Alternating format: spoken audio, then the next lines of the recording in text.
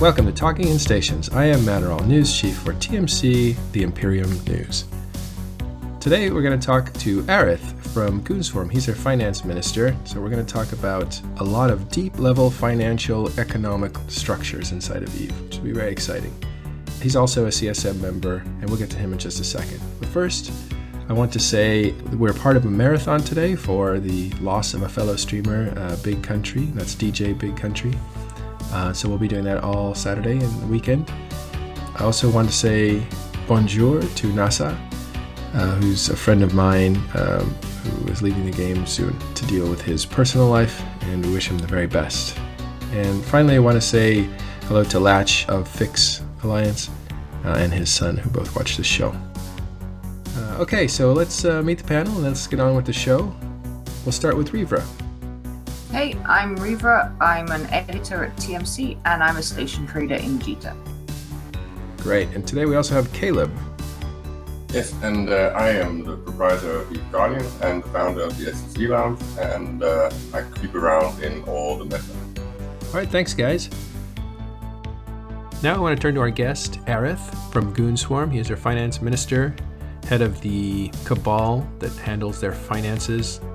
He is also a CSM member, one of the permanent members, which means he got the most votes of anyone. Of course, he was on the top ticket of the Imperium Coalition, which is a lot of people who are voting, and so that voting block put him at the very top. It doesn't matter, once you're into CSM, you're in, and this group has been working now for a few months. I'd say that Arith has been one of the most effective CSM members if you read the minutes that were published a few weeks ago. Arith will be on shortly. At this point, I want to say hello to my friend Nasa, who's leaving the game for health reasons.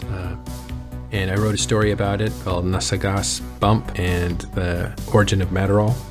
And that is probably the strongest work I've ever put forward, most personal, clearly, most emotional.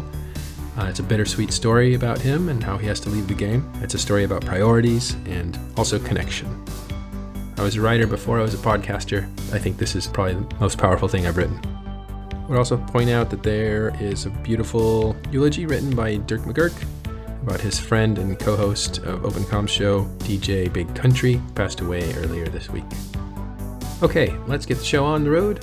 Unfortunately, we have technical problems because, I'll explain that in just a second, but this intro was recorded after the show was actually recorded. You'll see.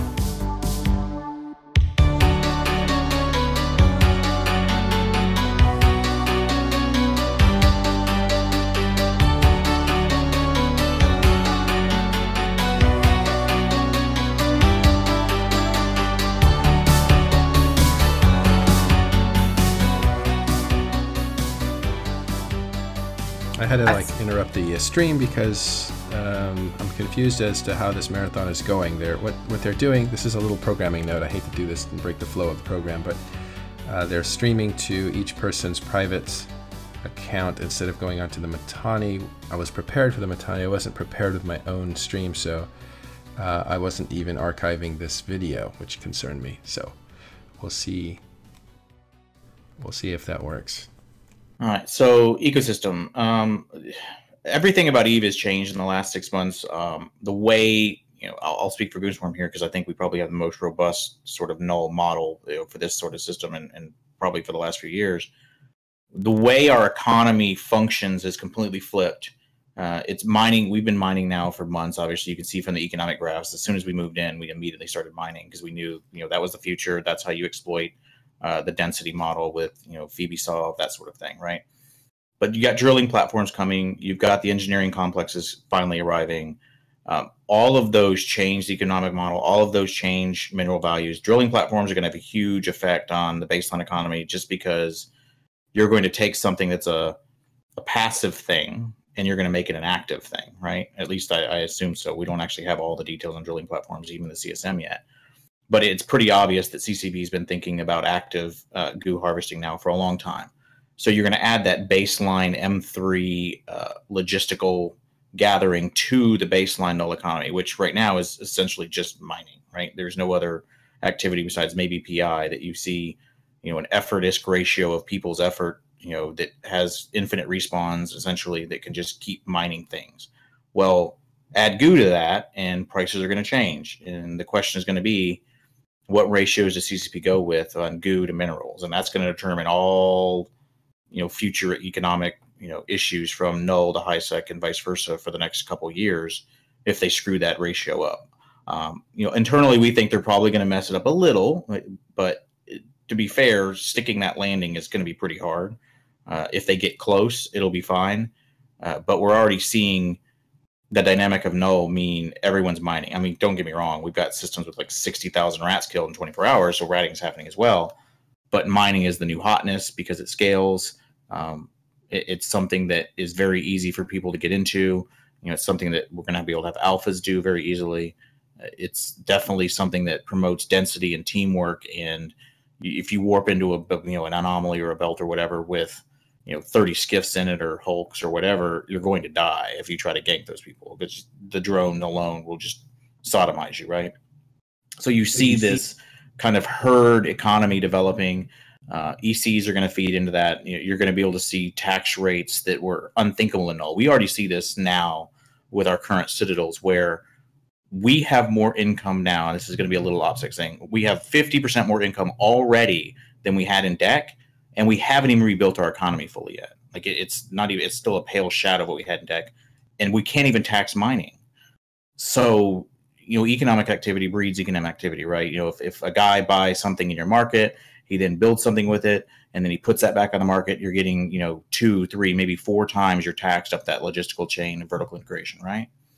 Well, that's changing null, where you don't need a lot of space. You just need a small amount of really good space, and preferably some moons in the, for the next few months. But it's changed what you need. Like it's enabling people to actually live in null, produce in null, make null their home without importing as much from GDA. You're starting to see that really start to change, and it's going to be good for the future of EVE. I think you're going to start seeing these cities in null and economies in null that were never really possible for due to mechanics.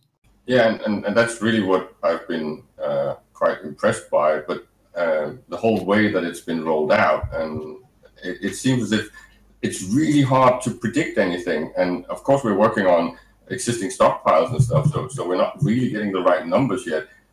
It's felt as if every time I was trying to do some serious form of prediction, there was a new variable that was just kicked out from CCP, which basically made all the predictions wrong. So I've been kind of hoping someone like you or similar would comment on the bigger picture, because I can't see where we're going price-wise and the whole cycle of life thing, because it's really different, especially when all the structures are going to be rolled out, hopefully sometime next year, right? Well, I think... Go ahead. I think as one of the things as well is that, as Arith was saying, mining is the new hotness, and I think there's a lot of hype about the Rorquals as well at the moment, with their amount that they can suck out per cycle. So what I was going to throw in was, do you think this will screw with the mineral market too much with the new hotness that is going to be Rorqual mining? In the short term, absolutely. So prices are actually fairly predictable if you have a lot of data. So one of the things that we excel at is we have a data warehouse, and we have years of data in it.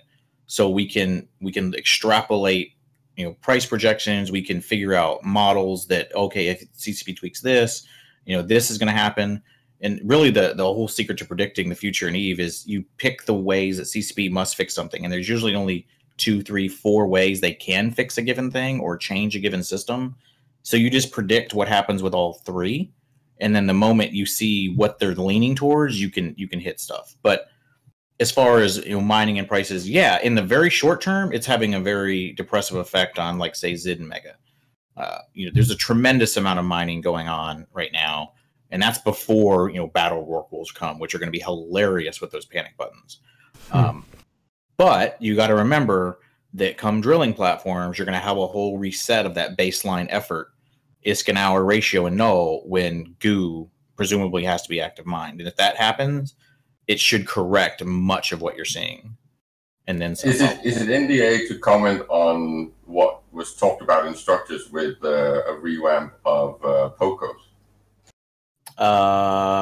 Probably. I don't know, so I'll just stay away from like anything. We don't have a lot of information beyond, say January. Like past that, it's basically just vapor.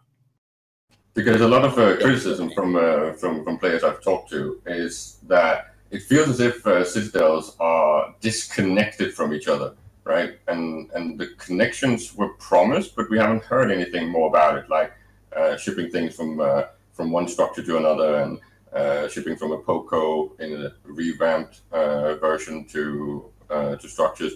All these things were mentioned in the structures chat in Slack, but we've had no information about it.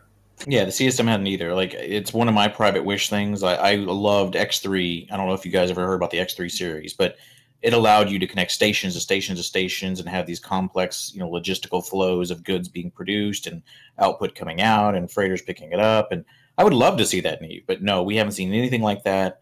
I don't think they're anywhere near that. It's probably a year, I would guess, before we see something like that, because they got to get all the systems out first. And then you can start doing things like changing where SAW is anchored to and move it to, Citadel type structures, things like that, before you're going to see them, connecting them. And even then, we might not see connecting even in a year. Okay, that's great. Love the deep level questions. I wanted to ask though, how much money does the Goons have? I don't think we've ever released our finances. Maybe we've released our income. But we're very stable. Yeah, where are your charts? We have an internal data warehouse. We call it RAW. And so we have like finance dashboards that show income and taxes and moon rental, like all these things. And it enables us to track, basically almost real time. It's real time wallet pooling every hour. All our income and deliverables and, what it's been, what our SRP is, what our fuel block for the Alliance usage is, what our, SOV bills are. So it's basically, it's a report I made. It's like income expense, right? It's like a P&L dashboard. And so at any given time, we know what we have. So our big thing was we've always been investors. Like, so we don't tend to keep a lot liquid. So I'll release one dirty little figure. So when this war started, we only had 2 trillion liquid because we would spend all our ISK on investments. And so we would invest things. And so what you do is if you start running low on liquid, you just start selling off some of those investments, right? You don't, in Eve, like the big thing is you don't ever have ISK sitting there doing nothing. Like, that's dumb. ISK should always be making more ISK. And so you keep enough to cover a few months of SRP and then the rest you invest. And if you end up needing it, you just start to sell off some assets. And so we never even got to sell off a great deal of our assets. We're still sitting on them, which is good come drilling platforms. Yeah, I think you're going to need all that. Well, no, you're not. It's just amazing, though, that you guys are that organized with your finances, too. I think we think of Imperium as very organized in general, but really when you look at the finance, and I don't know this, I'm just hearing it for the first time, all that is pretty amazing for a corporation or coalition. It's actually just an alliance, isn't it? Yeah, this is just alliance. Like, we don't, I helped allies in the past, like FA, I would give them their finance dashboard, things like that, but that was at the end. This is generally just like a Goonswarm thing. Our finance department will give advice to allies if they ask, but we don't really offer it necessarily. We have a channel that we communicate advice, like what you should invest in, how Eve's developing, what are the speculation targets, what are we manipulating in the market, that given time. We post that all in a place where our private industrialists and private, market players can read it, and the allies can read it there too. So we don't really have a distinction. It's either Goonswarm Finance or everyone else. We used to kind of have a distinction, but that went by the wayside. We just kind of do us, the directorate, and then the general public. And so everyone can read it at the same time and they go and invest. And so we just always have a running topic on the channel, like go invest in this, cash out now, whatever. And so we make a lot of people very rich, allies included. How did the war actually affect your... Like the models themselves? You guys figured out that you guys had tens of thousands of people that could basically kick up in some way taxes, I suppose. And here comes this other model where somebody builds an exponential moneymaker, which is a gambling casino, that sort of thing. So how did you compare those two economic systems? And did you say, oh my God, they just went nuclear and we're still conventional? No, actually... and I don't want to sound too smug about this, I'd actually been warning about that very scenario for years internally. because I am our version, I guess, of Lenny. Like I have many trillions. I could do the same thing. And so I always kind of had that agenda on my own, thinking, well, what do you do at the end game when you start, having trillions to throw around and it doesn't really mean anything anymore? What would you do, right? And so we had already been kind of, or at least I had been warning, and maybe a couple other people in finance have been warning for years, like, hey, eventually, players are going to have enough wealth where war isn't ever going to be an ISK thing anymore, or at least that particular war. We need to kind of plan for that. And so I'd always, advocated for large buffers, whatever. So I think the ISK was a factor on one side because it allowed them to have losses with impunity. But I think people think it really came down to the casinos, and it did to kick it off. But what really happened was EVE changed at the same time. So you have to remember the war started just weeks before Citadels came out. And the entire structure of Null pivoted immediately from stations and set piece battles and SOV to Citadels, where they're essentially fortresses at, at a 4-star level and above that you're really not going to kill easily. You're probably not going to want to fight on if you can avoid it if you're an attacker. But we weren't set up for that. We didn't have any, obviously. We weren't going to deploy any because no one really knew what the mechanics were like when they first came out. No one knew where you should place them. No one knew how you should fit them necessarily right off. We didn't know a lot of the mechanics around them, like a lot of the bugs that we started finding with like ESS, bubbles and stuff like that. Could you comment on the whole thing of lack of limiting factors in EVE? That I'm feeling that it's becoming more and more easy mode, right? There's way too much raw materials lying around. There's way too much money lying around, and no one really cares. And you get gate camps with Titans and things like that. I get the feeling that CCP has been making things a little bit too easy and not adding enough constraints and losses in the game. Or is it just that people have amassed so much on an individual and alliance level? It's both. So one of my pet peeves with CCP is I hate nullifiers. I hate them. I think they're a terrible mechanic. I think that you should not be able to run a 30-person gate camp with impunity. Like, that is stupid. It promotes fits and travel setups that mean you never die. I don't like the risk aversion you see in EVE now. You got like T3 sniper fleets, things like that. Back in the day, and I hate to be like I walked uphill both ways guy, but no, we love that. It was attrition, right? EVE was all about the meat grinder. You would go into a war knowing you're going to lose thousands of ships. Like, you knew that. That was cool. Like, you went into a fight and everyone walked out bloody, whoever won. That doesn't occur anymore. You can have complete wipes now where like one side basically loses nothing. And that's just a shitty EVE as far as I'm concerned. So a while ago, whelps were not really something that was done, right? I mean, you would go in there and you'd get a piece of yours so that your guys were happy, even if you lost your whole fleet, but you would get something. Right. Now you can try to do that. You can just barge into the enemy and they might just wipe you out without taking any losses. Like, there's the hard counters, there's the nullifiers, there's the ability to move quickly around the grid. It's some of it's players maturing in strategy and ability and skill at the fleet commander level, but a lot of it's the mechanics. Like, I feel like Fozzie is an advocate for small gang PvP, and that kind of bleeds into null warfare quite a bit, and it just makes it suck because there's no losses on one side sometimes. I'd like to see everyone walk in and the winner still loses half their fleet. Like, that'd be the ideal scenario. I think it's also this, like the 300 syndrome where guys want to come in with like 5 guys and wipe out 200 and feel good about it. Like they're demigods or something. Like, that must be the rush on the other side. I get that, and I even support that to some degree. It's just you should have to commit. Like, if I bubble you, I want to know you're there. Like, there should be a mechanic where you are committed to the fight. Like, 2 fleets enter, 1 fleet leaves if you've got this stuff. And we were kind of hoping that might happen with those Super Cap bubble launchers, but those things are stupid and like a waste of a module slot. Like, it's ridiculous. So if we're still waiting for that kind of mechanic, I would love to see the Thunderdome fleet fight again now. So going back to the war and how it affected you guys were invested in many different markets. You only had a little bit of liquid cash, let's say. You see that this nightmare or this thing that's happening you were already aware of and warned of. By the way, I'm going to segue my own question here. If you guys didn't like the casino model, like, weren't you guys building one? And is there a contradiction there at all? Well, no, like we recognize, like, so I had what I call the scorched earth. We knew that Casino ISK was going to be a threat. So I had already come up with a plan probably a year ago for how would you combat that threat if it develops. And it was a very simple plan. We were going to make our own casino, and it wouldn't matter if it's shit, and we were going to run it at 0% margin.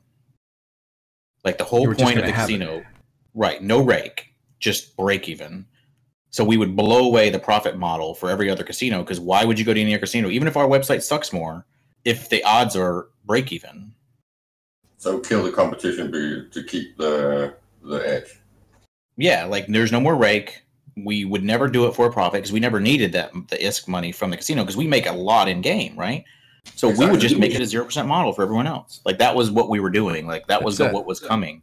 That's brilliant. This is the first time I'm hearing that. So you put up the casino as a defensive mechanism to drain the competition.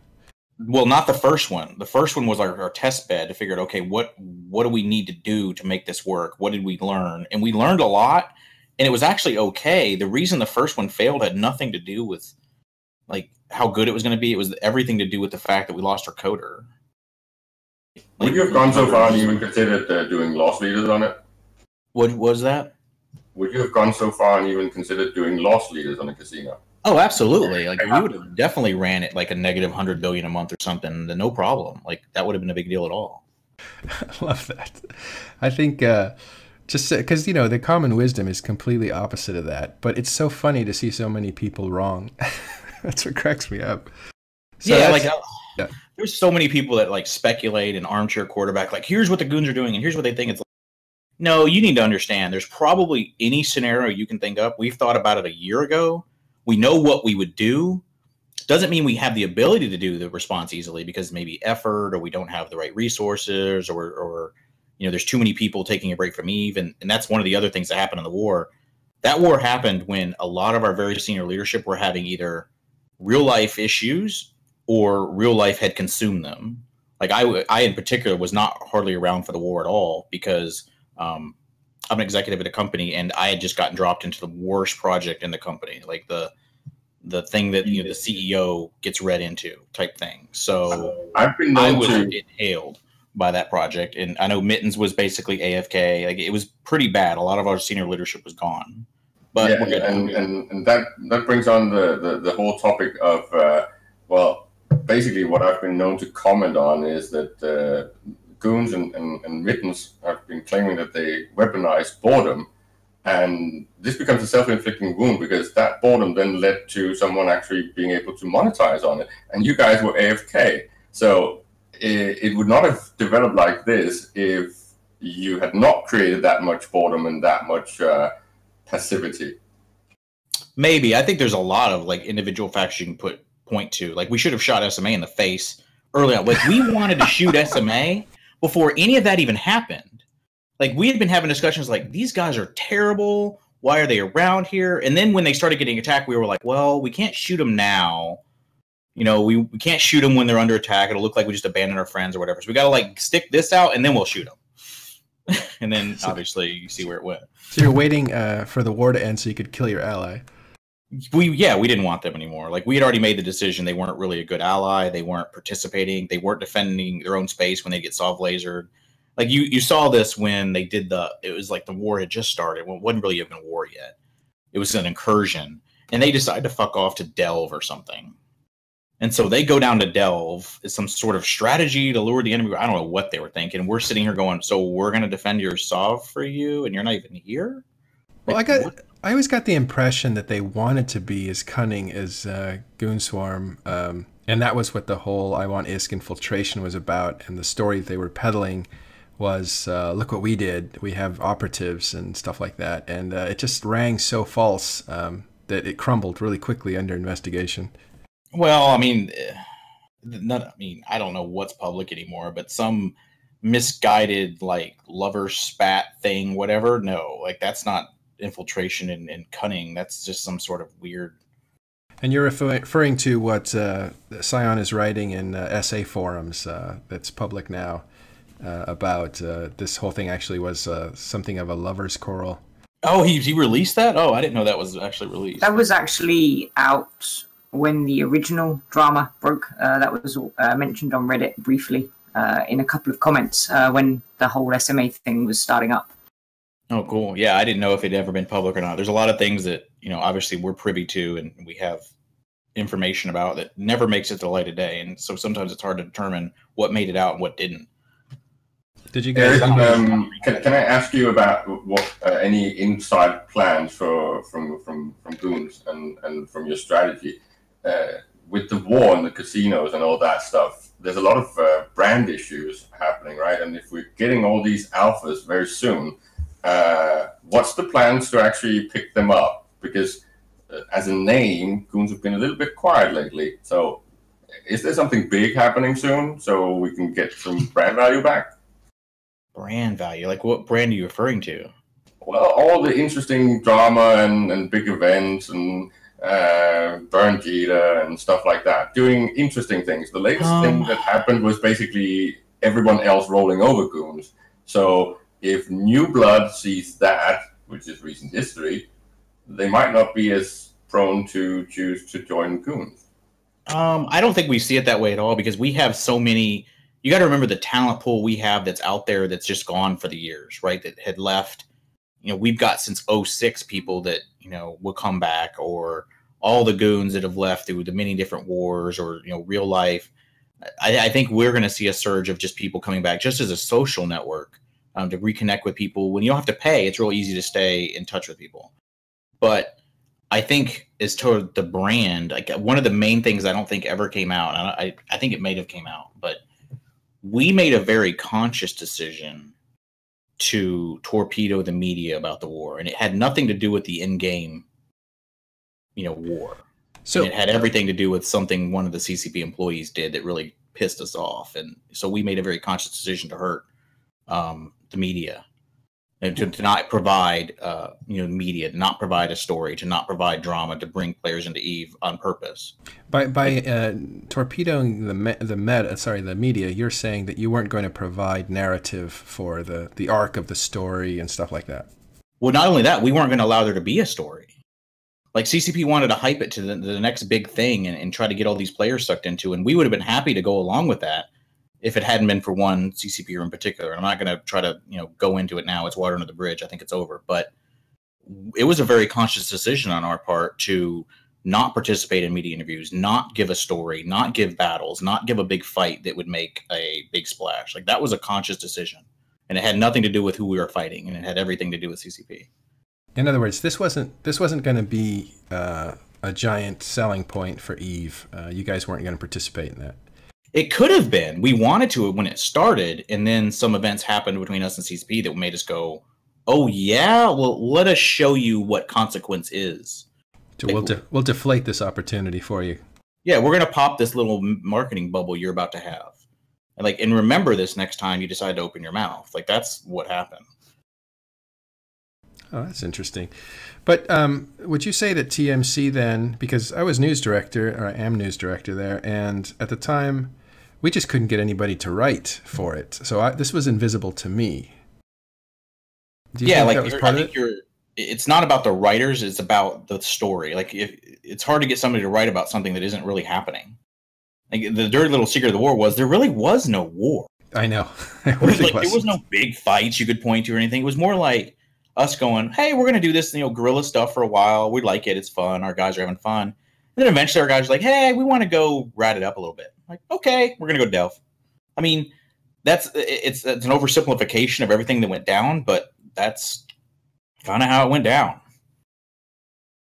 Well, it kind of felt like, okay, there's you guys sitting on this mountain, and now this horde is coming to take you off the mountain, and you guys walked off the mountain. And yeah, we're like, peace. Yeah. I mean, there's a lot of people, don't get me wrong, there's a lot of the directors who want to fight forever because it's fun. Like, you could pick your fights. You didn't really care if you had to show up for the timer. You could let the enemy show up for timer and blue ball them, and then you could go fight them or drop them on the way home, or you could do all these things. And we had great participation. Like, a lot of our allies immediately just cascaded or packed up and ran off like FCON or whatever, like just bitches, right? But we always knew they made deals to get out. Right? Yeah, a lot of our allies we always knew were baby back bitches. We knew that. Like they weren't able to stand on their own. We were always having to run their stuff. They were always just fucking the football, right? Well, so it wasn't some like epiphany that we're like, oh man, half our Tigers. Like, no, come on, we knew that. It was us fighting to the bitter end, and we were the only alliance there at the end, pretty much, that still had numbers showing up every time.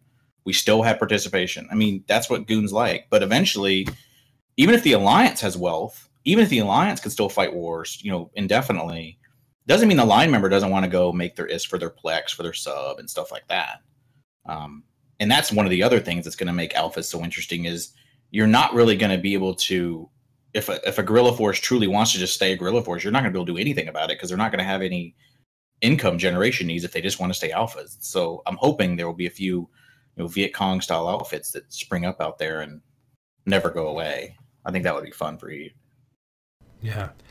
Well, it's going to be interesting. As far as the line members inside of Goon Swarm, like what do they get out of it? What do you guys provide for them with all this money that you guys have in investments?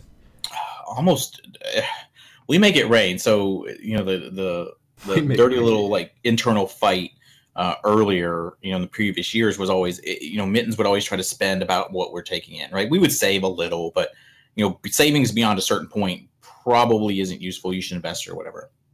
So, there's the obvious SRP where we'll SRP stuff in peacetime. It doesn't matter if it was a strategic op, things like that. We give very generous infrastructure so people can, go and do industrial activities like, with the EC release. I'm sure we'll be plopping down mini alliance engineering complexes and rig them and fit them for the line member and say, here you go, have fun. We still have to cover all of the social programs. So like we have SIGs, that we'll give IST to and say, hey, you want to go do this thing? It sounds fun. Here's some funding. We have to pay for Plex for all our GSOL members. We'll give Plex to FCs. We'll say, hey, here's 40, 50, 60 Plex, pay out the FCs, that don't have time to go make IST because they're just sitting there FCing. Cool. Here's some IST.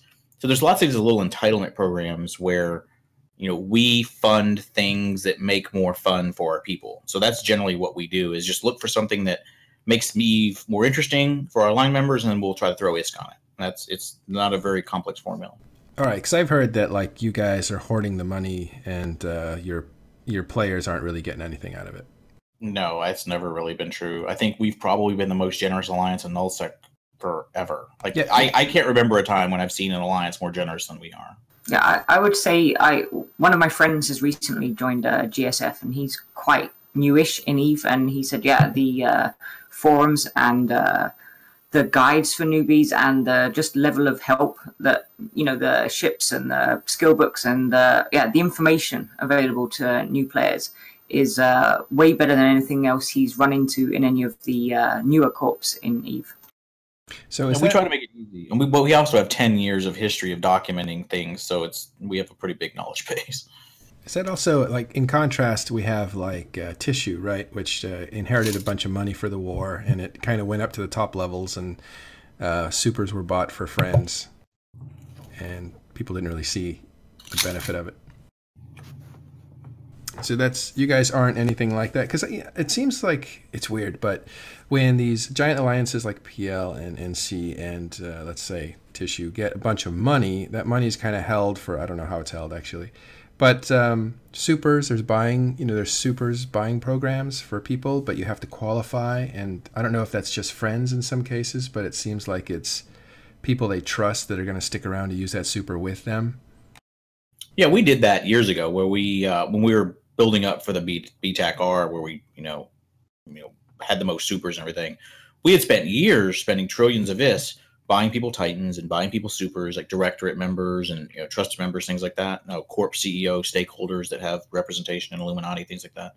So we had spent many years building that same kind of infrastructure. We just don't have the need to buy anyone Titans anymore. We have so many. Like the dirty, like people say, oh, well, you can't face PLNC. It's like, yeah, we can actually. It's them plus everyone else. Like we have more supers than any other one alliance in EVE by far. It's just if the whole rest of EVE, brings their supers, then you got a problem. But yeah, we had the same program. We just don't spend money on that anymore. So really, it's kind of funny. It seems to me that the group that needs to be a coalition to defend themselves is not actually you. It would be NCPL. Yeah. No, they cannot take us. Just NCPL cannot take us. Not even close. It's not even going to be a fight. But with everyone else, that's the fight. So you could even take NC and PL together. Easily. Look at the numbers. It's not even close. Interesting. I feel like my face just got slapped with a glove, but okay. That's why they always have to have the meat shield. That's why they have to have Horde. That's why they had to have test. They need the meat shield, and then they bring the high-end strategic assets. But we bring both within our same alliance. Like, that's our secret. We've always been a very mixed force doctrine, right? A very integrated. We have subs, tons of subs, and tons of supers, and tons of capitals.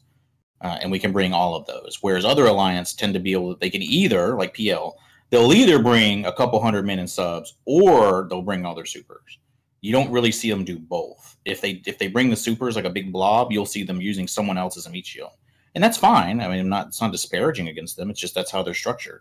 And they're a much smaller alliance. Especially now that supers take a lot more management to actually use, right? Yeah, you're not going to have a guy multi-boxing 3 supers. And if he is, wow, props to him. Respect. And doing a sub and a super right now, like, that's a level of autism I just can't get behind. Right.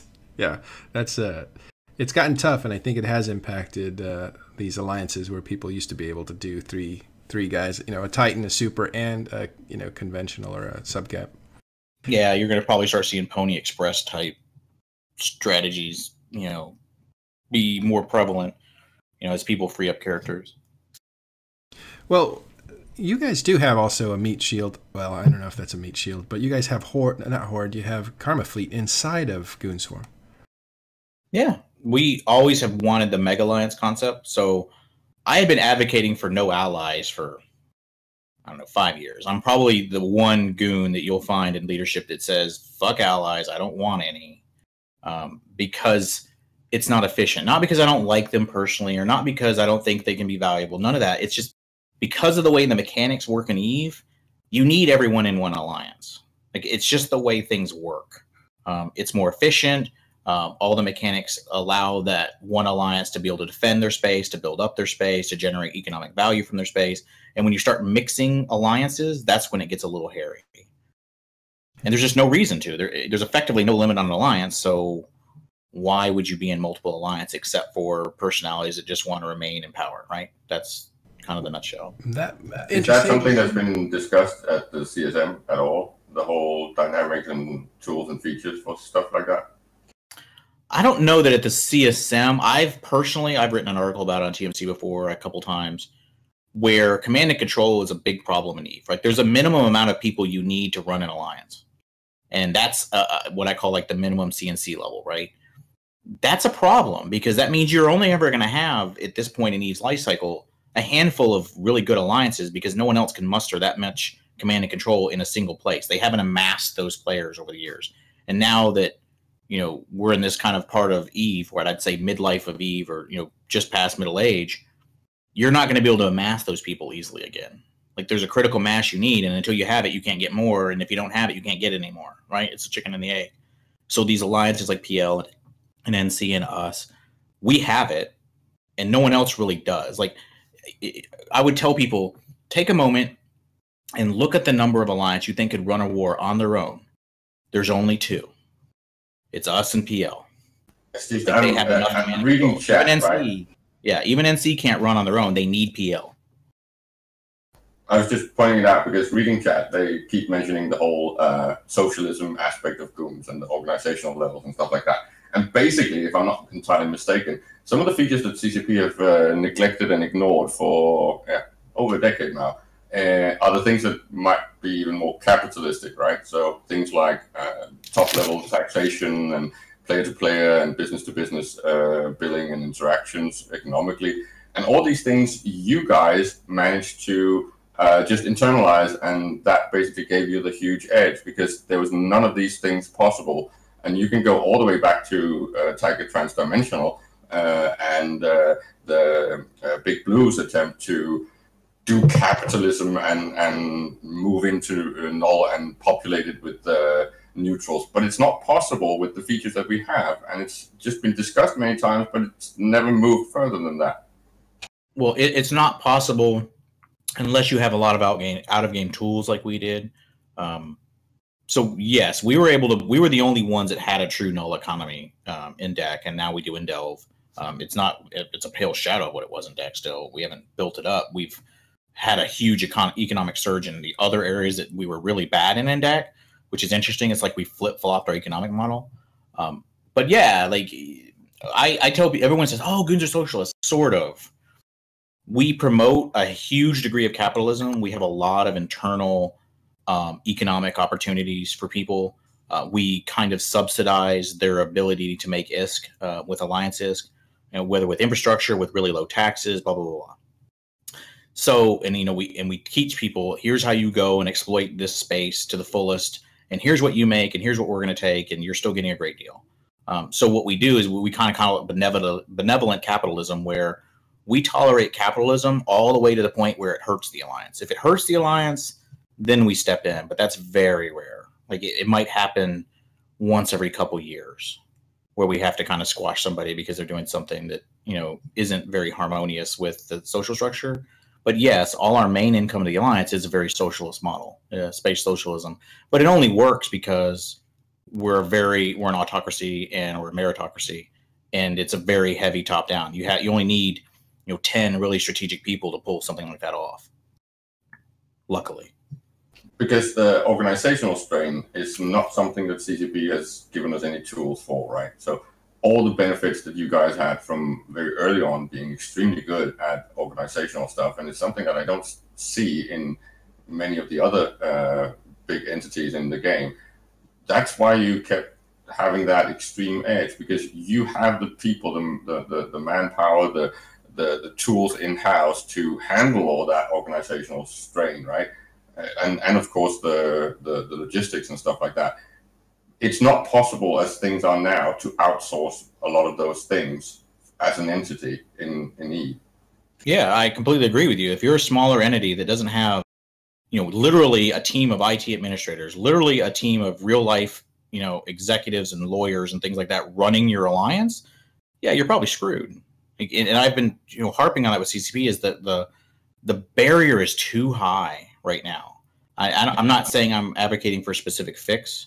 I'm just saying that you guys internally can manage all your economic stuff and payment things and stuff like that. So, but something as simple as the fact that in-game, when I rent something from an NPC, I get a bill, right? And I pay the bill, and I can set it to actually automatically pay the bill.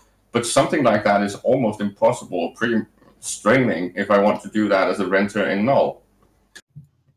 Yeah, like we have those systems, and I'm sure other alliances have those systems, but they're all based on API data like that.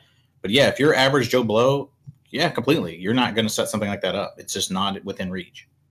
I don't see that changing anytime soon either. Like I don't see CCP making some sort of data warehouse for people to consume from within the client. No, but even something as simple as a billing feature that we can use between each other, or something as simple as, I don't know, a PayPal feature on the new mobile app or things like that. Something to make it more convenient to have dealings with other entities. And especially now that the casinos are gone, that means that for meta services or media stuff, there's no way to actually get any revenues from that except donations. And that's really a bad model, which reality and real life economy have proven many times. Yeah, maybe the mobile client will change that. I think it probably has the possibilities to do that in the future. I don't think that's going to change anytime soon, is all I'm saying. Like I support the ability for smaller groups to have in-game methods to enable them to do things that we do at scale because we have out-of-game systems. I just don't see anything like that on the horizon. That's a pretty complex ask. I mean, being able to pay people with your app, fine. That's probably a low barrier. I think we'll get that within a year, right? But everything else, gets technically kind of challenging. So this game really will always have the advantage of people who are professionals leveraging their knowledge into the game. Oh yeah, that's never going to stop. I mean, there hasn't been a time in EVE where that hasn't been true. especially when it comes to things where CCP has mechanics or features that only those people can figure out how to exploit fully. I'll use a pet peeve of mine. The recent log server stuff. That stuff was so broken, it was retarded. And it doesn't seem like anyone at CCP even knows why it was rolled out, but it persisted for a long time, and it was a major crutch for some groups, like PL and like ourselves, we used it too, where it gave you enormous amounts of free intel for just being cloaked on a gate. Like, it was retarded. And finally they woke up and removed that. But if you're some Joe guy without coders and, people debugging, the Eve client, you're never even going to know that world exists, to know that people know your fit the moment you warped out the gate, and they know everything you were flying with, automatic intel streaming to like some other app. You wouldn't even know that world exists. You'd be chased and killed, and you have no idea why, right? That sort of thing I don't like in Eve. Like, I don't want there to be a completely unlevel playing field with the average dude. So those kind of things do need to go. That's wild. I didn't even know that stuff existed. Yeah, I don't run just finance. I also run CARPA, which is like our coding think tank group. Mm-hmm. So I have access to, things that I would say are borderline exploits sometimes. They're not exploits, but they're definitely abusing mechanics to the limit. And, hopefully CCP will always continue to fix those things that are that egregious. And they come up from time to time. And players will try to downplay that they ever existed later. Sphere being a very popular example. But they did exist. And, it's not like one alliance had it. Multiple alliances had it. They just don't say anything. It's usually one alliance that gets popped using it. And then everyone else is like, whoops, well, we shouldn't do that anymore. So where does this media empire fit into this equation? Is Imperium News part of the Imperium and the whole infrastructure that you have, or is it an external company? Kind of both. Like, it's an external. So it started very much external. It started to where it was very much at arm's length. There was almost no, collaboration between the two or anything. And it still, for the most part, is that way. It's kind of an independent entity, but we see it as more our social group that can persist through games. So, like, one of the things people don't know is a lot of the Goon leaders played other games before together. Like, Eve is not the first time. And so Goons tend to bounce from game to game, but Eve has become our home game, like where, we might play other games together, but we always kind of stay together in Eve. It's kind of our home base. Maybe that won't always be true, but the Imperium to us is sort of this transcendent group. It isn't just about Eve. It's about having a group of people that are really, really good gamers that play games together. Because just because I'm good at Eve doesn't mean I wasn't good at all these other games. Like, I was always leadership in other games. I've always been really good at game. If you're a gamer, the game almost doesn't matter. Maybe with the exception of FPS where it's Twitch skills, but even that, a lot of us really, really good at. So if you find a group of gamers that are really, really good and make you enjoy games and make you better because you're all good and make you roll over noobs, right? You're going to stay with each other. And that's what the Imperium is really about, is having a group of people that if you join them in another game, you're probably going to be good in curb stomping people in that game too. So it's all about rolling over the noobs.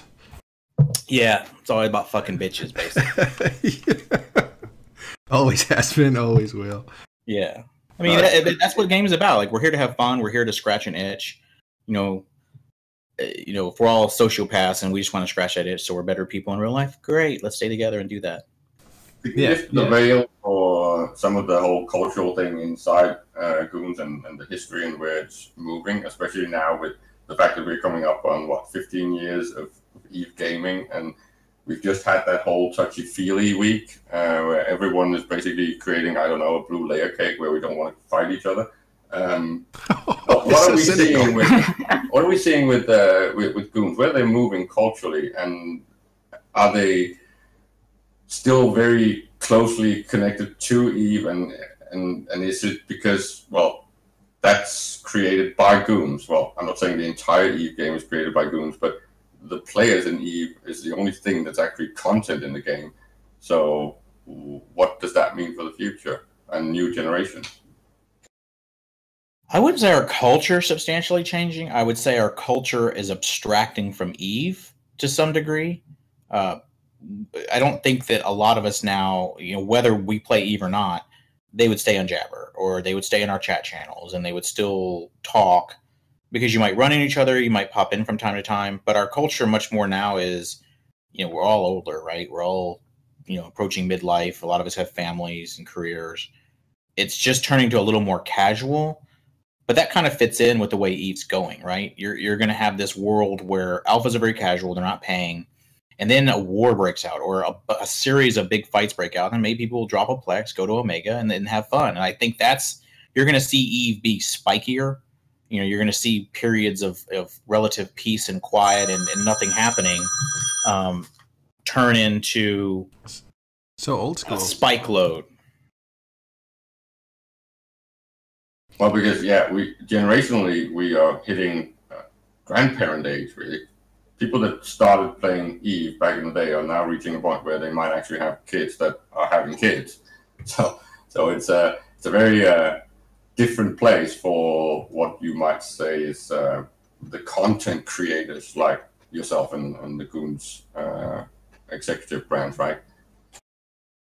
Yeah, like a lot of us now, we might hang out together on vacation, or people might be in business together with TMC, or people might have side gigs together, or people might be getting, like, we have a lot of people to get each other jobs, right? We know each other in game and we know each other good at a certain skill set, maybe an IT skill set. So you'll see people hire other people in real life and, support networks and networking. It's more I think Mittens described it once in Cancun as the internet mafia. Like, that's effectively what Goons are now. We're just like kind of the internet mafia, where if you're a made man, you're kind of a made man in whatever game it is, and in real life, if you need help, right? That's kind of what it has become.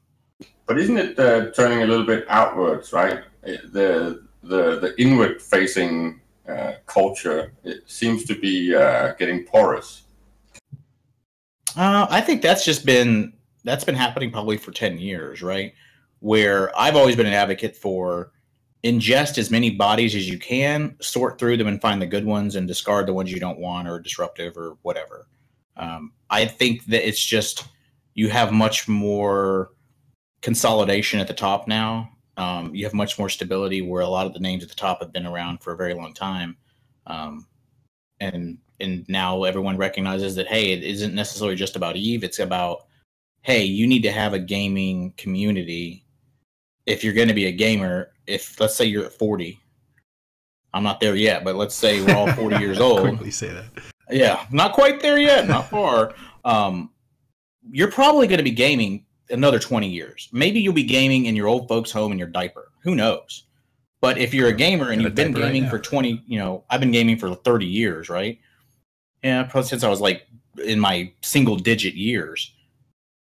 You're going to probably game the rest of your life. So you might as well find a community that can support you in that, and you have fun hanging out with, and and you can trust, because trust is something that's hard to earn on the internet. And so if you find a group you can trust, and you can give them 10 years worth of gaming assets, they're not going to run off with them, then that's something you can't buy. So it's kind of you're in this for life. Yeah, like I'm one of the OG Goons, right? I've been here since the very, very beginning. There's not that many of us left.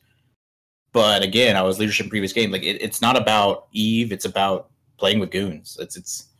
We're playing Goons in space, we're not playing Eve. And it's kind of a cliche, but it's true, and it's always been true. Okay, so as a Goon, and if you're one of the original Goons, like, what is it about you guys that gets called toxic all the time? Do you guys really mess with the public? I guess because people don't like it when others can have fun at their expense and clearly don't have remorse for it. Like, I make no secret that I'm here to inflict suffering. Like, that's why I play Eve. Like, I want to scratch an itch, and I want to inflict suffering on many people. I don't see anything wrong with that. I think that's healthy. That's what gaming's for. But other people, they just want to mine rocks in space and talk and play LARP in space or something, and talk about My Little Pony and their furry friends or something. Like, okay, we're not going to be playing the same game, but don't get all butthurt when we gank you. So, well, let's look at that for a second, and it's very comical. You're here to create pain and laugh and enjoy that as you do that for other people.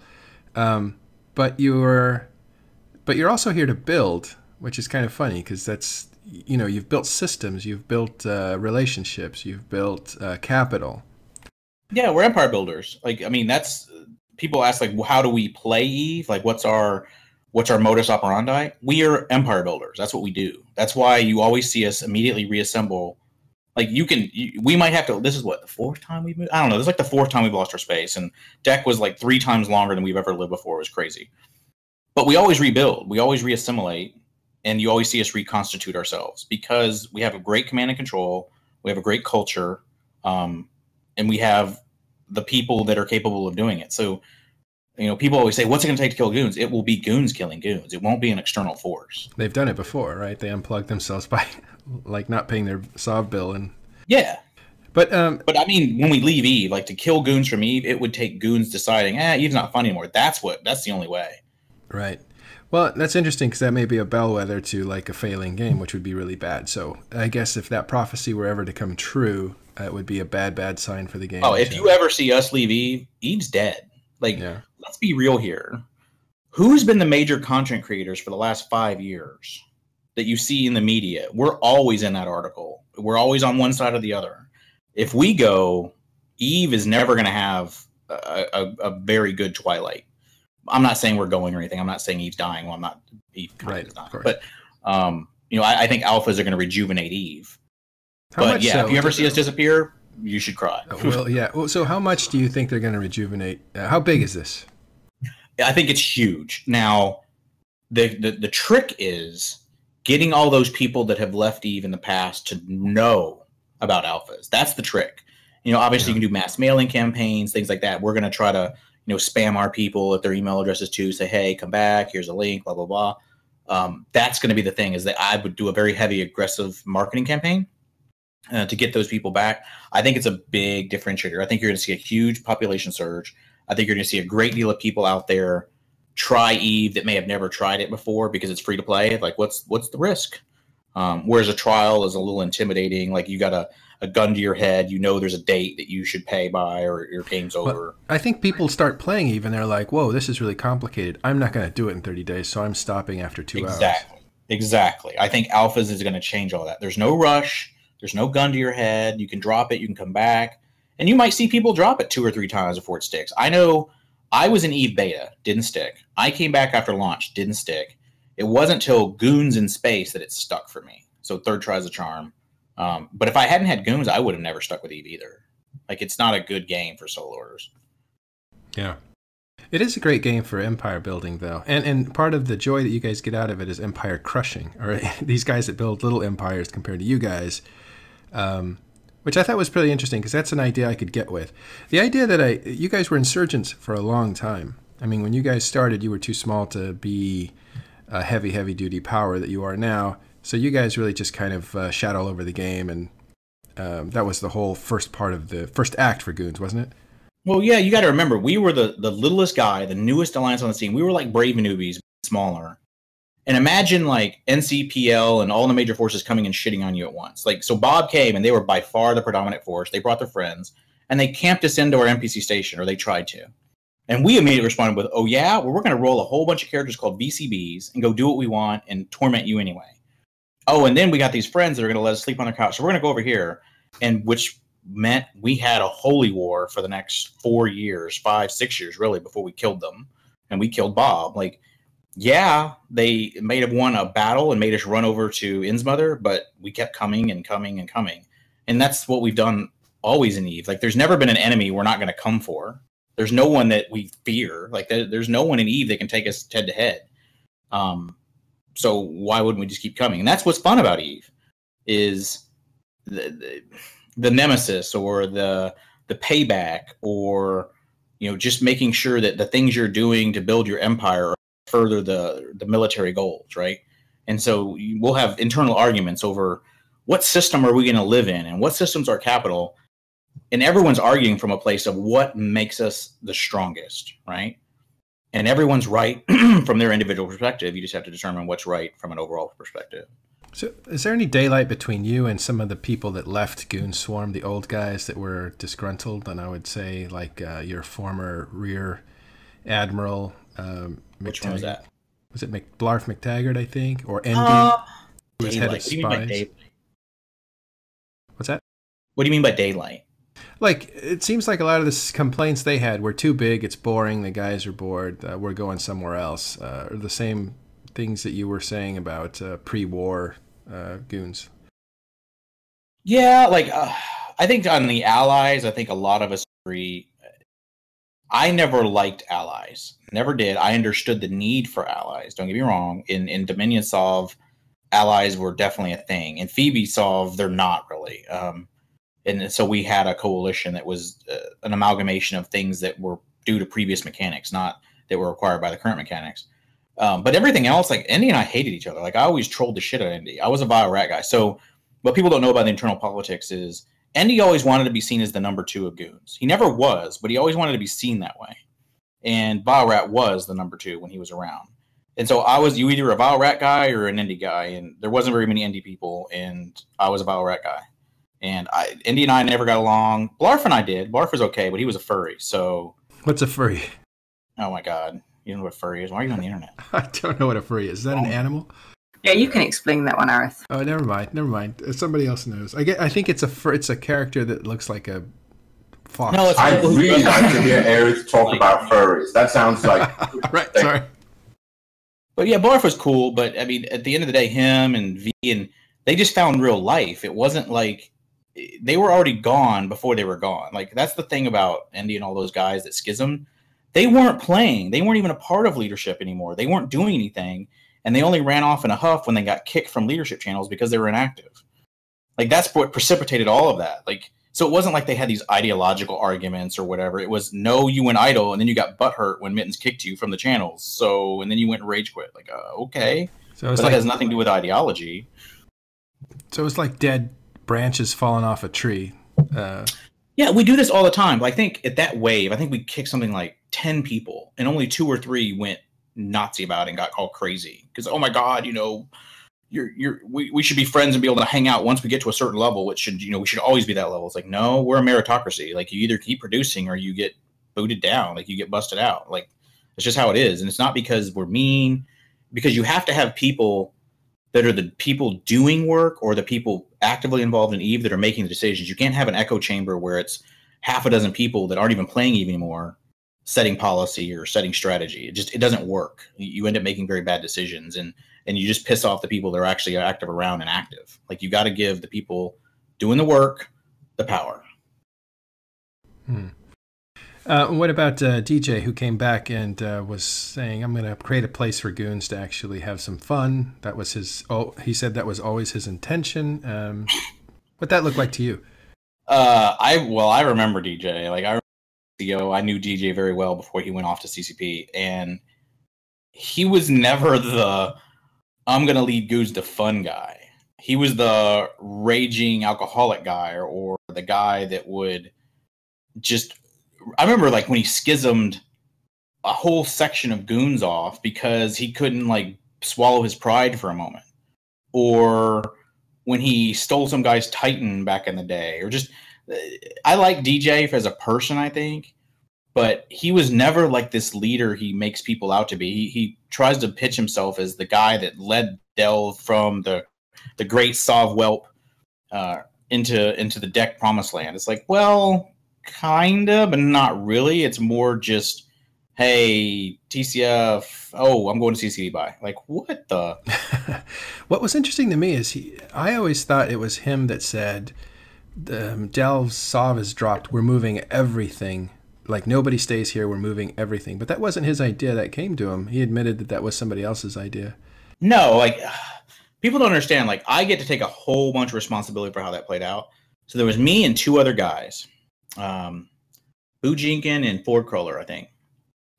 That Cartoon was gone, so Cartoon was on his honeymoon. Neart was our finance guy at the time. He was AFK. And they were the 2 guys responsible for paying bills, so that's why the drop. Like, so one's on his honeymoon, whatever. So before Cartoon could get back, I make a poll in our forums. I stir up the whole mob, me and Boo and Ford, against Cartoon. So he comes back to a total shit show. Everyone calling for his head. Get the fuck out. And I knew that he was probably going to run off with all our shit. But that's what goons do. Like, it was so good of drama that we can't not do it. Like, we had to do it to ourselves. And so he came back to a total shit show where the whole directorate's trying to save it, where he doesn't go fuck goons. And you have me on the other side trying to make him go fuck goons. And he eventually went fuck goons because we just trolled him right out of the alliance. And so, yeah, that's part of our history. That's what people don't really know is we probably could have recovered and Cartoon could have led us if we had given him a chance. But he was a terrible CEO and a series of terrible CEOs in that period of our time because no one actually wanted to be CEO then. It was kind of like, oh, do I have to take it? Okay. And that was one of those two. And him and Zappa were the same way. And that's why that part of our history is kind of a dark one, because we didn't really have any good command and control. Like, we were in flux at that time. We had lost all our old heroes, and we didn't really have any new ones. So can we expect some drama over Christmas? Of what? Can we expect some drama over Christmas? No. Like, we're extremely stable right now. So the only way to get drama is if you, I don't know, set everyone red and start some huge fight. Yeah, I wouldn't expect any real drama. I mean, maybe, not from goons. I don't think you're going to see anything from us for a while. Like, we're empire building right now, and we've spammed a zillion citadels, so it's truly stupid now. Actually, you put up a Keepstar, right? Yeah. So we're not going to see any vengeance or anything from goons over the whole. Oh, of course. I mean, we always get revenge. Like, that's a given. It's just we do it when it's most effective. Like, what I was trying to tell, who was I explaining this to? I was explaining this to somebody in our leadership. They were always like, man, do you think like someone could have killed us with enough ISK? And I'm like, yes, if they had enough ISK and they had chosen the right time, ISK could be a deciding factor in killing goons. But they didn't choose the right time. Like, you can't do it when someone's at the top, and you can't do it when someone's bunkered down. You got to do it at that perfect drama moment, like when they're schisming anyway, or they're internally failing. Like, there's a method and a recipe to a failure cascade, and it seems like only us understands it. I don't know why that is, but no one else seems to really get it. And so I don't think you're going to see any drama. There's really nothing external we're worried about right now. So you don't think there's going to be some sort of arming organizational wise on the outside of goons and old players coming back in and stuff? I think, if I can butt in, I think one of the things that might actually drive conflict, perhaps not in the way Caleb and Arith are thinking of, will be the trade network that's going up throughout low with the Keepstars. I think there is the potential for that to start some big fights in the not too far future. It won't be that. It's going to be ECs, because they drop so much shit that if you can find an EC building a lot, which is easy due to the way indexes can be scouted, with free intel from across the map, you're going to probably see some big fights over that, where Null's going to show up, not necessarily to fight each other, but, you would if you're all on grid anyway. When those ECs start really cranking and you've got, $500 billion in build and an EC and someone comes and blows it up, that's going to be fun. It's going to be a big space pinata. So we're talking about engineering complexes. Those are going to be generators of conflict. Yeah. Oh, yeah. Like, Citadels aren't going to be the content generators. Like, no one wants to fight over a Citadel. Citadel's a good stager, but EC is going to have ISK in it, and this is what people are going to come and shoot. What about the fact that a lot of the Care Bear industrial people have been bitching over the fact that this whole move actually kills solo industrialism? No, it doesn't. No, it doesn't. They're just smoking crack, and they're a shitty industrial. They view it. Like, there's like I'm a solo industrialist, I guess. Like, I'm probably one of the largest producers in EVE, like, hands down, not even close. And this is only a help. Like, I don't understand why anyone would complain about ECs. Like, I understand a little bit the complaints about fuel block usage. Like, okay, fine, that got tweaked. But to say that you can't throw up a small or a medium or a large EC, they're so low in price that if you're any kind of industrialist, you can afford one. Yeah, I think like a large is around 5 billion or so. So yeah, if you've got if you're a solo industrialist or you've got a few outlets or whatever, or you're a small industrialist corp, you should be able to afford $5 for a large EC. But if you can't, drop a medium then. They're almost free. It's like plexing a character. Like I don't have much sympathy for those industrialists. And if you always use a public one.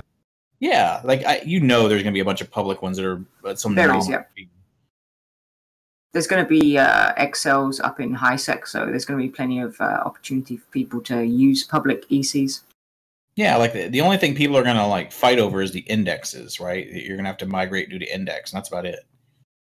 Yeah, I do think that Lenny's, the so-called Lenny's trade network of Keepstars dotted throughout LowSec might cause problems if the extremely loose coalition of people that are meant to be promising not to attack the network actually that breaks up a bit, then that can cause some conflict as well, I think. Yeah, I mean, we never promised anything. We were always going to shoot those things. So, like, I think they'll just die over time, especially if he stays banned, like, whatever.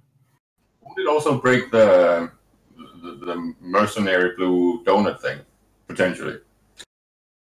Yeah, one in HiSec? To define that's HiSec. Mercenary groups are usually allied with one another, so it's hard to hire them against each other. That's fallen apart now. That's fallen apart in the last month or so. So yeah, that's not a thing anymore. But the low-sec stuff doesn't affect the high-sec mercs. It's more that, the major, with the exception of Goons and Test, the major null blocks have got loose agreements to not get involved with fighting the network. So yes, I don't think that's going to hold together too long. Yeah, any network near us, we're going to kill it. Like we've internally said that. Like anyone deploys something like that near it, it's going to die. Why are the mercenaries falling apart? What's the dynamic there? There was a dispute over territory, over which one was owning or which one was operating in which area of HiSec, and one of them thought that the other one broke the agreement, and of course the other side thinks it happened the other way around. And so they started taking on opposing contracts and taking down citadels. And for example, now around Amar, all the Fortizars are down now or reinforced due to this outbreak of mercs fighting each other in HiSec. That's interesting. So going back to something we touched on earlier, and that is the TMC or the Imperium.com. I just wanted to make sure that question was answered for viewers. What's the relationship? You said that it is a business on one hand, but it's also a community endeavor on the other?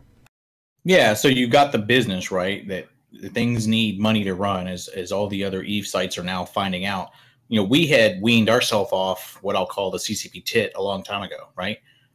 We're not a Eve-only site. We have money coming in so the site can be self-supporting. We can also support it with ISK if we need to, for like staff payments or whatever. But it functionally as an entity, it's not the same. It's not Eve. It's not Eve Goons on a website. It's an Imperium website. It doesn't necessarily mean it's strictly Eve News. Obviously, you can see that from the articles. The community is larger than Eve, so we see it kind of an extension of our culture, but it's not Eve Goons necessarily. We don't see it as a political foil. We don't see it as a propaganda machine, like I think we see some of the other websites. Don't get me wrong. I'm sure there's propaganda pieces on there from time to time, but that's not the focus of the site. The focus of the site isn't to metagame. The focus of the site is to build a community. Is this another self-defense thing then? Another what?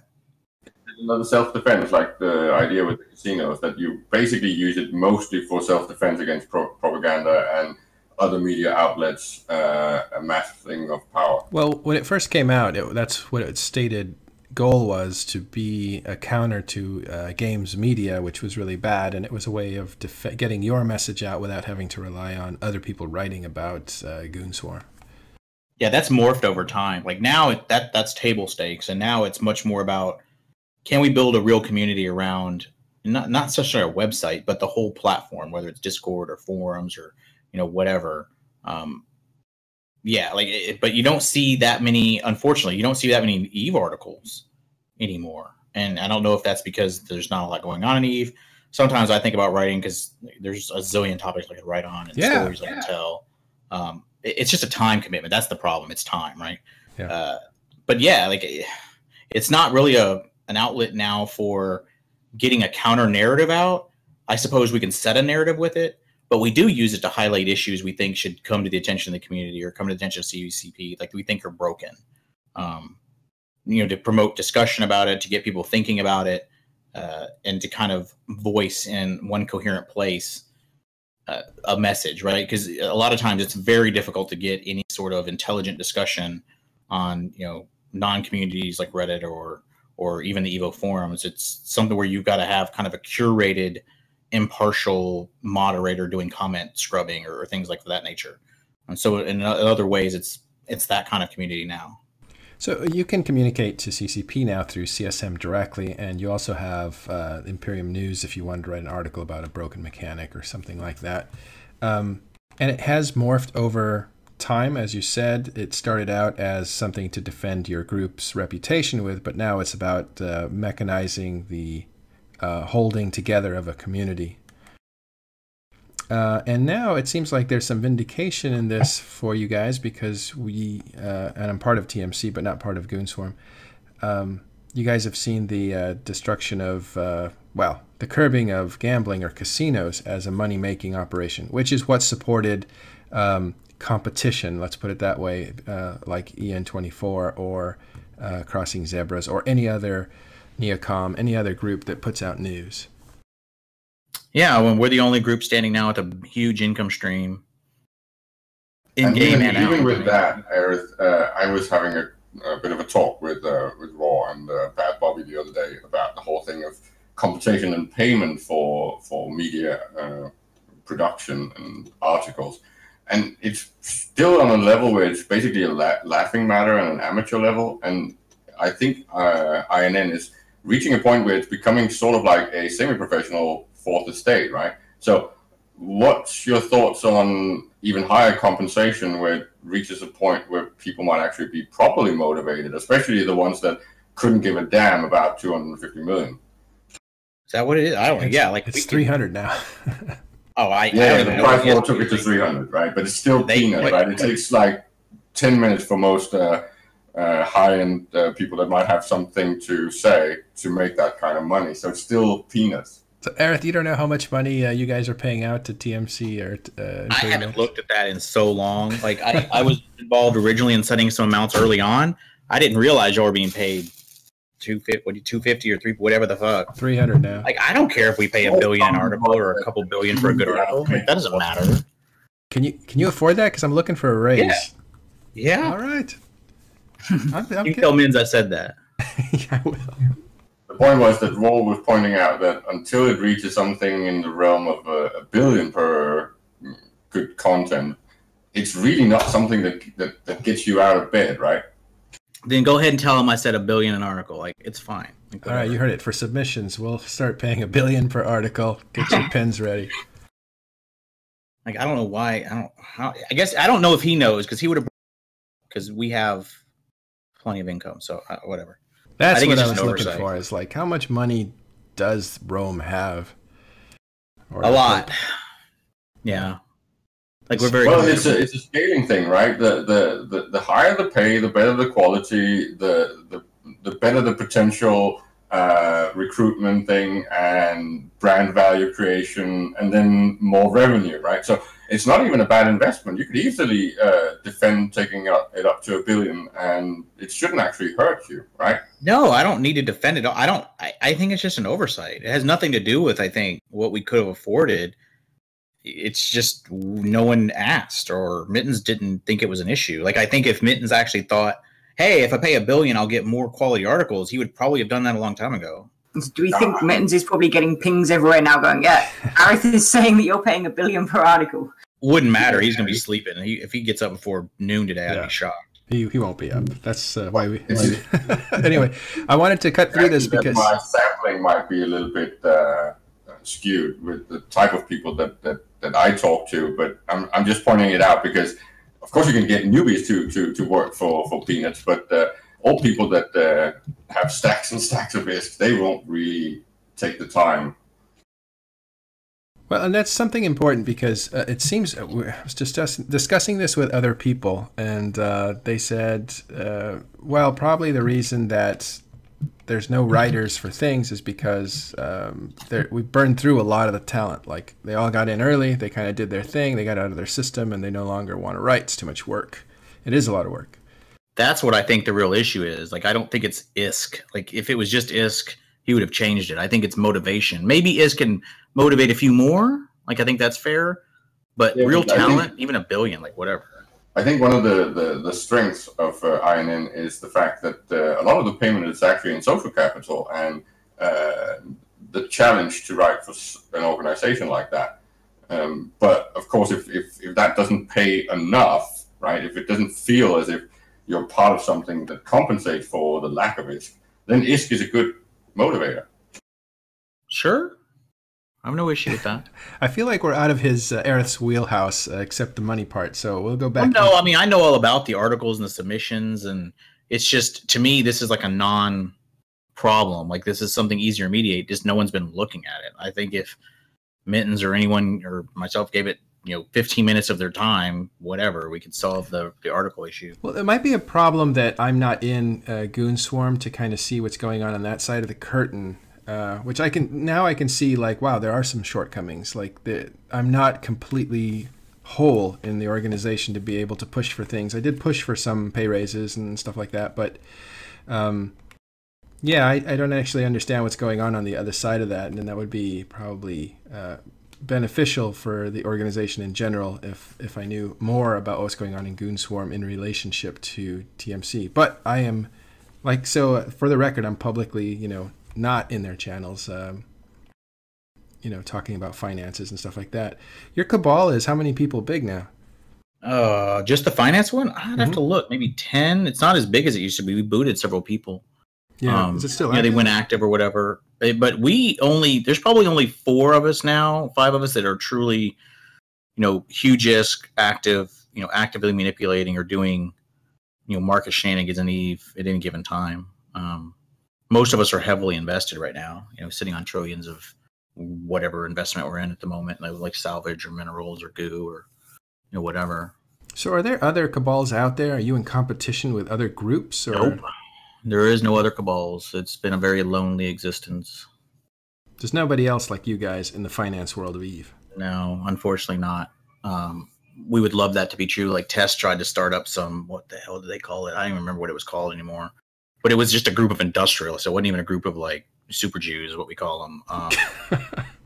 Well, that's what we call them. Like because there's like the PVE, right? Which it's not a derogative term, but within Goons, we referred to it as Jewing originally, and now we just refer to it as what do they call it? War crabbing or something now? Crabbing, yeah. But then above that, so we call those effort people, right? They expend effort, real time to mine, to rat, to do whatever in EVE, right? They do something that expends their time in real life to make money in EVE, right? What we do is we're the thinking ones. We go for that maximum ISK to time ratio where I might only have to speculate, and I'm using air quotes here, a few hours a year. But if that'll churn out $1 trillion plus for a few hours work, great. That's like the best effort ratio in EVE that there will ever be. And so in general, I just try to make, keep it every year being a minimum of $1 trillion made and then call it a day, right? That's very passive. It doesn't require a lot of my time. That way I can invest most of my time in running the alliance. So like 95% of my time will go to that. And only 5% will be spent making, private wealth or whatever. But you said that you're actually one of the bigger producers. Do you actually produce things? Yeah, but so I primarily produce one set of things, or it's like 4 things, but it's in one category, but it requires extremely low time investment. So I do it at such huge scale that all I have to do is basically log in, a couple times a month, 20 characters, load all their slots, and then log off. Wow, you have that all worked out. Kind of broken at scale. Have you brought any of these things up in the CSM with any of the CCP devs? What kind of things? Well, that there still is these, I don't know if you call it holes, but things that are too easy mode, right? The whole thing about one person being able to scale almost all the demand production of specific items, right? I kind of. I brought it up during the alpha conversations because one of my big concerns is if they don't give alpha a production penalty of some kind, you're going to have people like me that just roll 50 alpha accounts full of products, even if they have less slots. 4 or 5 slots is still plenty of slots. And the opposite is also true, right? That if there's no motivation to produce for alphas, it's useless, right? Then you're basically making them handicapped from the beginning. So it's more the thing that they need to shift things into active stuff where it's demanding that people are actually sitting there at the computer doing something. And labor strain has not been what they've been doing.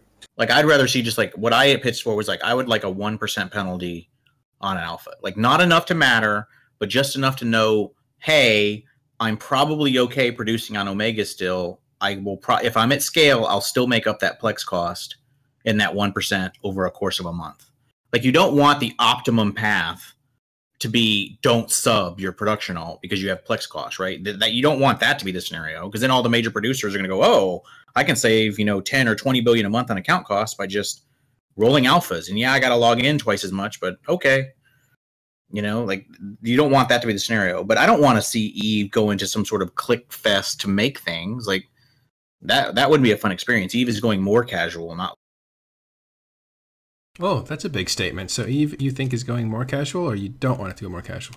It is going more casual. I don't think I have a problem with it going more casual, but it definitely is more casual. Like, everything CCP is doing is making Eve a more casual game. Well, describe that a little bit. What do you mean by that? Because people are getting older, they need more casual because they have more life commitments. So think about like the average time. I'll use nullsec for example, but I don't want to suggest that it's totally limited to nullsec. In the past, let's say you were in a war with. You were on a weekend, let's say a Saturday morning. You knew the ops that day were going to be a minimum of 6 hours. And they usually went 8-10 hours. Like, you'd have a tempo where to accomplish the things you need to accomplish and to bin and solve or whatever, you would spend that entire day. And this could happen 3 times a week. Now you can accomplish everything you need to accomplish from a war perspective in a couple hours. It's faster paced. It's more casual. You have more frequent interaction, but less meaningful interaction. I'm not saying that's a good thing. And you have much more ability to move around the game, whether it's nullified interceptors or T3s, and engage in a way that is convenient for you. And if you just want to move from point A to point B, you can do that with basically complete safety. That's sort of the things I mean where casual is. Little changes to Eve make things a lot easier to engage in a very discrete time box, right? Oh, I have an hour. Boom, I can do an hour worth of stuff and I'm out. I don't need to engage for long periods of time anymore. Right, and you have these prime windows that says if you're going to show up at this time. That, and even like, let's say HiSec, with the industry revamp, they made it very easy for you to get in, spend a ton of jobs, get out, very clean window. You can use one command and control character easily, with an alt corp to control all the others' jobs. It's very streamlined. It's very simple. It's very easy to understand. So I think it's only getting ease being easier explained to the players through the GUI. It's getting more convenient. And that's a good thing. I think that's the only way it survives. But doesn't that make the whole trickle up economic problem bigger? Potentially. It definitely consolidates more wealth generation capability in the hands of the few. But that's been the case since the beginning of EVE. And you don't think that's something that should be somehow combated? No. I mean, the only way to combat that, and like literally the only way to combat that would be change the effort to ISK ratio, and all that does is punish smaller producers. Like, there's nothing you're going to do to punish a large producer like me that doesn't hurt little ones worse. Right? Yeah, like Mittens have touched upon that before, but what about putting more value into labor? That's exactly the thing that you're saying that we should not do. Because all you're going to do is have the big guys slave labor their stuff. This already happens in reactions to a lot of degree. We see this internally. All you're going to do is see the people with capital exploit the people without capital. And I've done this myself in the past. I'm guilty. You're not necessarily going to make the effort more valuable, because the thing about production, it's very capital intensive. So even if you increase the effort ratio, capital is still going to be your bottleneck to making big ISK, right? Because let's say your margin's 5% on a T1 item. It's usually about 4%, but let's just say if you're slinging around $500 billion in your production wallet, that you're churning through every month, having the $500 billion, to generate, 25 billion, that's the bigger bottleneck, not finding some guy that's willing to click a few buttons for you or sit at his computer for a couple hours a week and click things for you. Like that guy will work for peanuts. Like that poor scrub will work for like 2 billion a week and you're making 25. So I hear your point, but there's nothing they can really do that players aren't going to circumvent that just probably makes it even a worse caste system than it is today. Well, what about things like getting a little bit away from the positive feedback, exponential growth of different things, right? Getting some chaos into the system, more RNG, I don't know, more dynamic, well, with the procedural AI thing, maybe we will get something like that. And especially when it comes to things like negative feedback systems. So you don't get that everything just scales up and scales up and scales up, especially for people that are very ASPI, right? They can really just hack their way through the current system because there's no real chaos, right? I kind of get that, but the counter argument to that would be PI. So for people who don't know, PI is a system based on what's called spherical harmonics. Like that's how the heat maps on the planets work. And that's how resources are depleted or rejuvenated, right? Well, we've mathed all this out a long time ago and actually broke down, like figured out how the code works, like looking at it and seeing how the data is extrapolated. You can figure out how it all works. So that's the system they tried to do with PI. You have a depletion mechanic. Like you have too much activity. If you consolidate to all your characters on one planet, you will deplete that planet. Yeah, but they're not competitive, right? There's no real PvP in that aspect. I think they were supposed to be, but they never got there. Yeah, but it never even really panned out in that regard, even in the shallow regard. Like it never even did anything then. We saw cramming hundreds of goons on a set of planets. Now you could argue that maybe they should have tuned depletion rates or whatever, but all that happened was everyone knows you spread on the planet, you spread your extractors, and never move because the heat maps are going to move so fast that someone's always on it, right? Things like that. It just, I get where you're going with it, but I don't see there's a way for them to implement that that's not just going to punish the little guy or make it more difficult to understand the mechanics. So in other words, if you have systems that are constantly in flux so that nobody can just sit on something, then you start to bring in scale, which means if you have 100 people sitting on the same planet, you don't have to change anything because you have the whole planet covered. Just some Correct. people are making more than others at that time. At any given day. Yeah, that's what we had done in DEC. And that's why you got all these flat things in values of things on the market, right? There's nothing really creates a bottleneck, nothing really creates a strain. It just stays flat, right? And the only thing that moves it is when some big player like yourself goes in and moves it, either with war or with money. And that's just there, in my opinion. I don't know. Like you can do that though in smaller markets. I'm not down in some little market, so small industrials can easily manipulate his given market and double his margin or triple his margin for a short period of time. Like I do it all the time in the biggest markets in Eve, so I know you can do it in some tiny little market. There's always opportunities for margin expansion in any market, especially a producer market in Eve, especially anything that's 2 or 3 tiers of vertical integration before there's a final product. It happens all the time. Is it spoon fed to where some guy can be like, I'm going to insert this BPO and I know it's going to be 7%. Oh, now it's 3%. Now it's 20%. He can do that. It's just not done for him. He needs to actually manipulate the markets, the inputs, and the outputs. That's Eve, though. That's what's cool about the economy of Eve. I just think that there's not that many people playing that Eve, unfortunately. Say that again? There's not that many people playing? That kind of Eve. So most people that play Eve are here to shoot spaceships. Like I see Eve as a big spreadsheet. So when I log into the game, my client is set up in such a way that it's basically a spreadsheet. I see lines of assets. I see lines, market orders, that kind of thing. I see wallet entries. I don't experience Eve in almost any other way except running from, one dock to the next. Like I don't undock for, less than 10 billion is kind of the rule. It's just a different kind of Eve that a lot of people don't see. And a lot of people would say, well, I wouldn't enjoy that. Okay, that's fine. But there are people that do. But it's a part of Eve that doesn't get any attention. You don't see articles about it. You never see, stories of exploits about it. It's just this hidden part of EVE, but it's probably the deepest part of the game that I found. And it doesn't stop getting any deeper. Like the more wealth you get, the deeper it gets. It's kind of fun. That's why you're here. The selling point, right? If CCP keeps moving it towards some casual thing, or I don't know, League of Legends in space or something like that, right? The whole unique selling point that EVE started out with, the logistics strains, the organizational strains, the raw material bottlenecks, and all these things. If they make these more and more casual, why would I want to keep playing EVE? Because making them more casual doesn't mean that there aren't bottlenecks. It doesn't mean that there's infinite supply. Like, to your point around market scarcity or whatever, I think is the point you're trying to make, that's drilling platforms. Like, I think you need to wait and see what drilling platforms do to the meta, because I suspect they're going to dramatically change the how things are sourced. I mean, you could...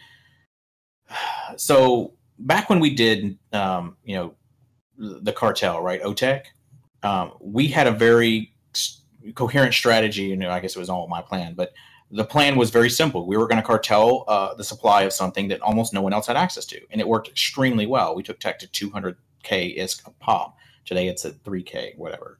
Extremely effective cartel, and CCP had to nerf us multiple times. And even though we told them we were only doing it to make them nerf it, it was hilarious. But that was fundamentally a thing about player communities deciding we're going to do this market thing, and we're going to do it on a huge scale. I think you're going to be able to see that again post-drilling platforms. You're going to be able to see people say, well, what if I don't send my entire region's output to JITA? Like, what if I can rally my people, and this would be hard, but what if I can rally my people to send it all to my local market? I can then consume those taxes. I can then get the fees on it being sold and the goods coming back to market and those being sold, and more effectively control the price in JITA because I have a much lower market cap in JITA. So then you send your cabal to JITA, and those people influence the prices of that thing. And that's what we do already today. But I think you're going to be able to see it go to a whole other extreme. I think my point is a little bit inspired by, well, Soundwave used to say that he would have preferred that there was hardly any Titans in EVE. And I think we're seeing EVE develop into a point where in a pen and paper role-playing game, I would usually just scrap everything and start over because it's not funny anymore when you're riding a gold dragon and you have 3 more eggs in the stable or stuff like that. It's gone totally overpowered and it's not challenging anymore, at least not for the people that make the game. And they seem to be bored, right?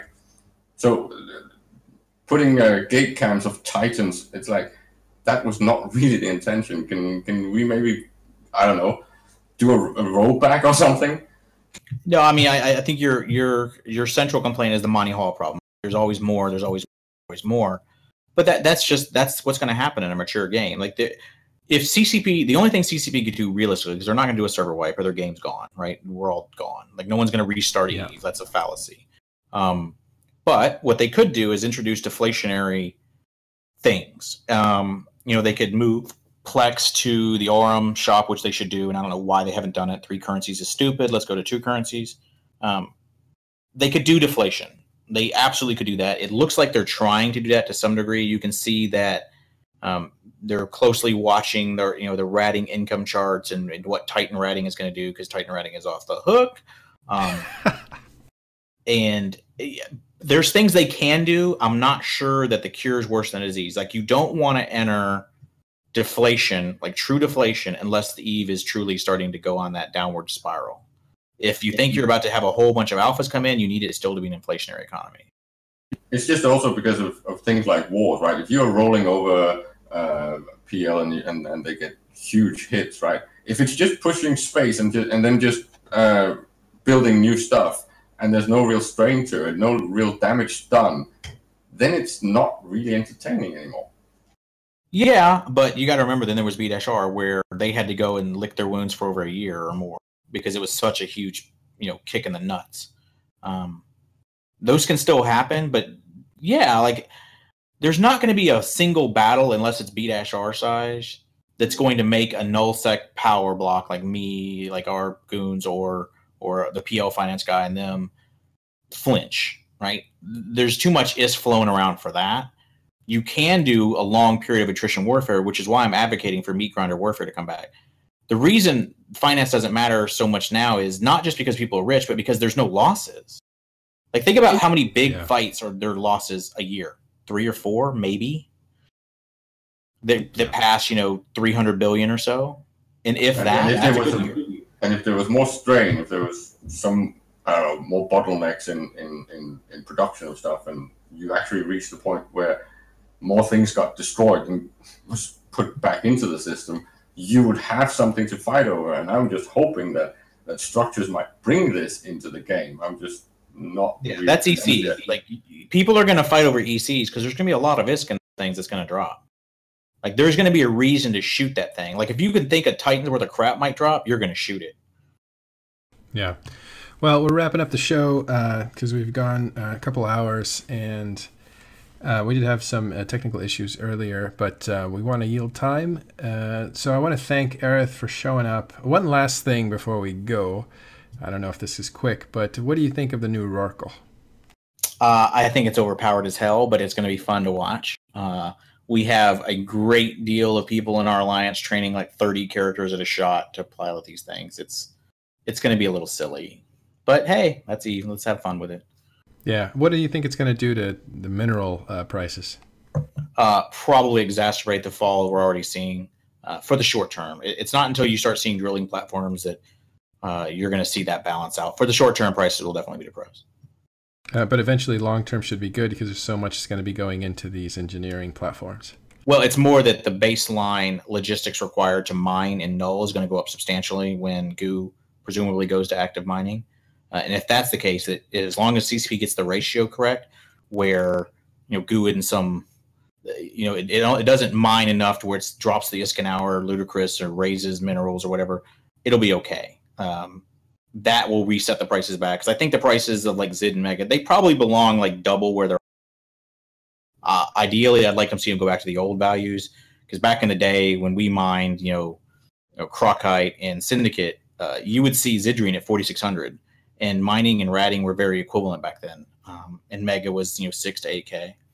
But I don't think they're going to necessarily go that high. But I would like to see them go double or triple where they're at. And if CC gets the ratios right, that will happen. But it's all about sticking that landing. And I don't think they're going to stick it, but I think they might get it close.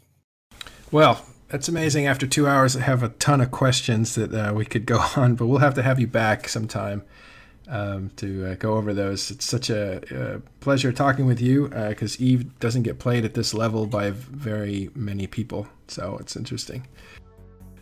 Caleb and Reaver, thanks for joining me. Thank you, Aerith. We are now going to continue the marathon with McLeod, who's coming on next. And as far as talking in stations, that's it for us. We will see you next week.